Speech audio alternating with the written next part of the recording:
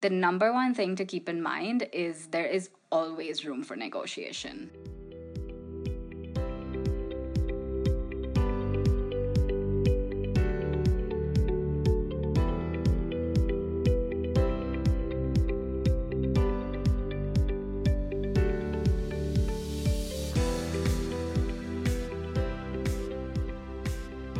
Hello and welcome to The Ilm. I'm your host Aisha Aleem, and The Ilm is a podcast that celebrates knowledge. Because the more we know about people, places, issues, we're richer for it. And why is this important? How are we richer for it? Because the more information we have, we're less fearful of what's different from us. Knowledge helps us learn what makes people different and distinct, but also so much like us and the people we love. This episode is part of an effort to create a handy resource on topics I've often found people struggling to find useful information about. This is episode 2 of an entire season about and dedicated to women. Today we're talking about women and work. How do you manage your money? How important is it for women to save? What about investing money? What do women need to know? And negotiating salaries. This is such a big one. And yes, the experts are going to tell you how to negotiate like a boss. A huge shout out and a massive thank you to two former classmates, Henna Mehta and Divya Narayan, who spoke to me for this episode. Henna graduated from UPenn, worked with Goldman Sachs in New York, and recently got an MBA from Wharton. She's now founded her own company in India called Basis, where she's building a financial investment platform. And she also founded and leads the Bangalore chapter of Lean In, made popular by Facebook Sheryl Sandberg, to help empower women as they advance in their careers. Divya attended the London School of Economics and has worked with companies like Deutsche Bank and the Boston Consulting Group. She also has an MBA from Wharton and is currently Director of Strategy at Lego in London. Divya shared 10 things her corporate career has taught her. We start today's episode speaking to Henna. This is episode 2, Women and Work. I'm Aisha Aleem. Welcome to The Ilm.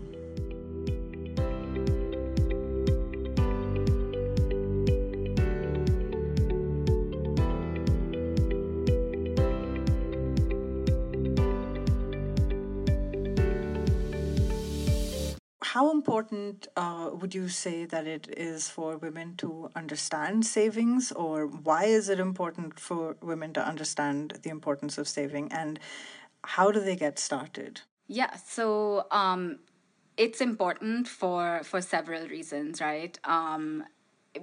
We all are not going to work for our entire life, right? Like there's this quote from Warren Buffett that I really like. It says, if you don't figure out a way to make money while you sleep, you will work until you die. Right. And so I'm guessing most of us don't plan on working till we die. It's important to kind of create a second source of income that will, see us through retirement or even other life goals that we may have.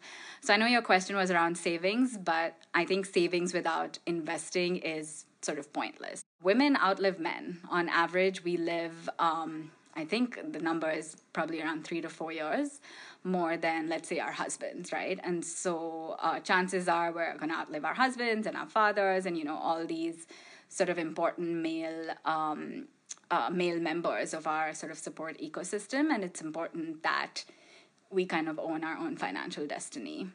But you can imagine when you go into a bank on average and you talk to someone in customer care and ask them about what investment options are available, and suddenly you're like avalanched with all these names and numbers and all these concepts that you have no idea where to start. It can be so confusing, so daunting. So if someone wants to get started in investment, if women want to get started investment particularly, what are some things to keep in mind, or how do they do it? Where do they start? Yes, I think the starting point has to be awareness, right? Like people need to understand that this is an important part of their life, right? Like similar to how we go to the gym or we go on certain diets for like physical health, or we meditate or do yoga for like mental wellness, right? Like financial wellness should be a very like staple routine part of our lives. I think getting or building that awareness is key. The question that I bet a lot of women want to ask: how do we negotiate better salaries? It's always an awkward conversation, no matter who the company is that we're interviewing for or who we're talking to, whether it's HR or the direct line manager that we're going to be reporting to. We're not asking for money that isn't due to us, but whenever women are being interviewed for a new position, I've heard it from several different women that having that conversation about money is super awkward. So, what are some things to keep in mind when they're doing that? Yeah, absolutely. I went through this struggle myself in the earlier years. I think the number one thing to keep in mind is there is always room for negotiation. Step 2 is to go in very prepared, right? You need to have an idea of what you're worth, right? You need to back it up with some kind of data or research. You could look up market salaries for your job profile. You could talk to other people, like have that data, because that's going to be what you use to negotiate versus just saying, I want more money or I want a better title or whatever you're negotiating on. So have back everything up with something that so that it's just a stronger sort of point you're making. And yeah, and I think lastly, try to make sure it's a win-win, right? Like it's most people sort of approach negotiations to make sure like they win the deal or they win whatever that's being negotiated. But I think in most situations it's important to make sure both parties leave that discussion feeling like they've won, because that's going to be more of a fruitful sort of relationship going forward. And I'm assuming with an employer it is long term. And so understand where they're coming from and sort of try to put your points across. But yes, never sell yourself short, because taking on some compensation that's lower or a title that you're not exactly happy about will have repercussions throughout your career, because it sets you at a different scale, a different bar, and I guess that will have an effect on every subsequent job or career move you make. You said that there's always room for negotiation. Just out of curiosity, would you recommend asking the employer to give you a number first, or do you say a number first? So I think whoever says the number first is at a disadvantage in a negotiation, right? It's because a lot of the power that comes in a negotiated discussion or negotiation comes from information asymmetry, right? Like I know something you don't, or you may know something I don't. And so, I think of it as, yeah, I have like this, set of cards, and am I going to show all my cards to the other party in the negotiations? I think whoever kind of shows that card first is actually at a disadvantage. Although in India, I know sort of employers or new employers ask the candidate for their current compensation or what they expect to make, which for me, coming from the US, was extremely surprising, because you're essentially asking that person to tell you what their and I guess in a negotiation term is BATNA, right, a best alternative to a negotiated agreement. So they're basically asking you to tell them what your target price is. What were some of the challenges you faced in the corporate world, whether specifically as a woman or not, and how did you get around them? How did you navigate them? Challenges, I think both internal and external, right? Like internally, I went through like periods of self-doubt, right? Like, was I good enough for the job? Was I doing a good job? And I would, be gunning for a promotion, but would always doubt how well I was doing, even though I had great performance reviews and great relationships with my managers and colleagues. I think self-doubt can really pull you back, and it's all just in your head, right? No one's telling you you're bad or inadequate or not able to do something. And I think that happened to me early on. And then, mentors, motivational talks, kind of just trying to understand how people operate helped me overcome that. I still go through it every day to some degree, but I've sort of learned to manage that better. Externally, yes, I've been mansplained to, I've been interrupted with, and even with those, though, I think my initial sort of reaction or my reflex would be to start defending myself. And so I would actually tell some men in a discussion to let me finish, or just say I wasn't done talking, or I was still making a point, or things like that. But even with that, I've realized two things. One is you have to pick your battles. So you can't fight everything. If you literally try to put out every fire, you will get burnt out. And secondly, it's way more effective if you have an ally in those discussions, right? It's way more effective. And I think some research backs this up too, where someone on your behalf or someone who helps you amplify your voice and say, hey, I don't think she was done with her point, or I think she just made this point, a few minutes ago, or whatever it may be. And that kind of hits the other person less versus when you do it yourself. And I know I said two things, but there's also a third thing with there's always a time and place to kind of try to fight these biases, right? Like, not everyone likes to be called out in a large meeting, right? People like to be, people are more receptive to this kind of feedback in a different setting, or more in a more one-on-one setting, or, and when they're in a better mood and they're not stressed. Henna also says that practicing negotiations is likely to make you better. So before you go into an interview the next time, try having a mock conversation with a family member or friend. Now I'll hear from Divya, who's on a call from London.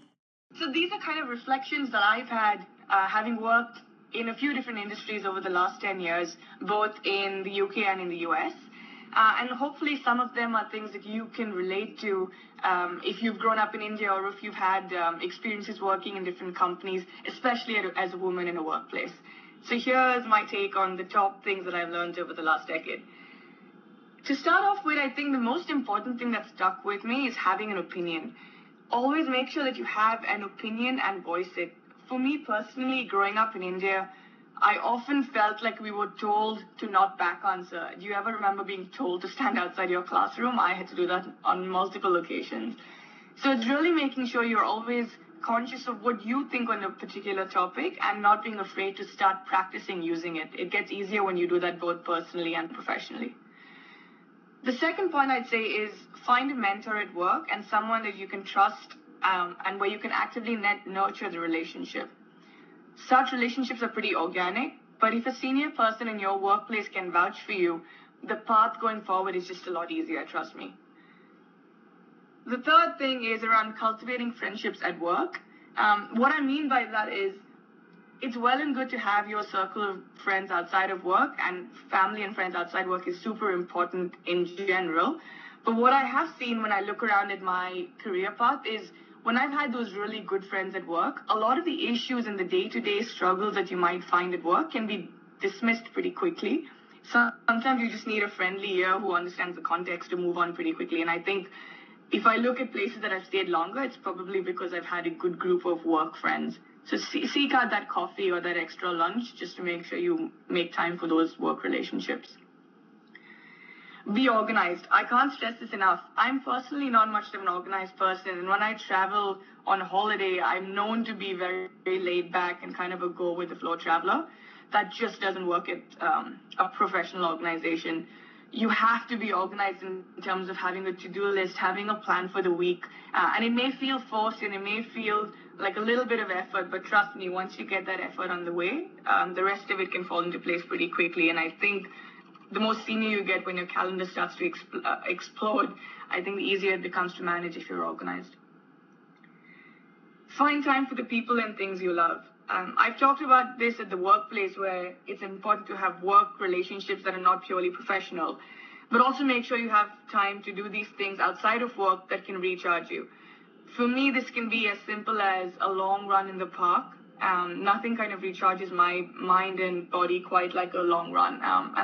Most people have their own way to de-stress and to reconnect with themselves, and I encourage you to find that and make time for it actively.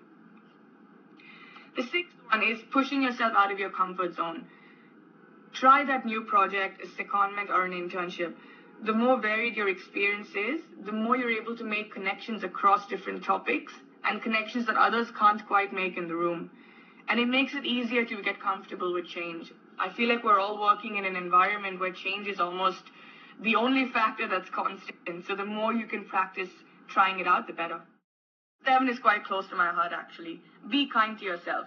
I think growing up in a competitive country like India, we all tend to put a lot of pressure on ourselves to hit targets and achieve career success. The more I progressed in my career, the more I realized that most factors are out of my control. The capabilities of the team that you're managing, the wider market factors, the changing needs of your customers. Realize that all you can do is ask for your best, and the rest is really nothing that you can control. That feeling of letting go is actually super helpful. Easier said than done, of course, but it's something that I'm actively striving to do. Always have both a short-term and a long-term plan. It's good to know where you're going in the next month, in the next year, and what you want to achieve immediately, but make sure you're positioning yourself to where you want to be in 5 years. I think very often you can lose sight of what's going to happen in the longer term, and you suddenly find yourself, in a senior role in the company you're at, and you think back saying, do I even want to be here? So don't end up in a situation where you've taken a fork in the road unintentionally, but plan that a little bit more proactively, whether that's through talking to mentors, talking to friends and families. Make sure you have that conversation and it's not just buried away in the back. Career is a marathon, not a sprint. And what I mean by that is we're going to be working for a long time. Unfortunately, this is true. I feel like in our generation, both men and women have every right and work equally in terms of a dual career household, and that's going to continue. Take the time out when you can and when you feel like you need a bit of a recharge in life, whether that's a trip, an impromptu travel trip, or pursuing an MBA or a master's to learn something about a topic you're interested in, yoga camp. It can be anything. But there's absolutely nothing wrong in taking 6 to 12 months off. I know, again, in India, there's a bit of stigma. No, you just graduated. Why aren't you straight into your first job? There is no rush. We're going to be working for a long time. So I think people should let go of that fallacy, and you almost come out stronger with a little bit of a break. And my last thing is keep an open mind.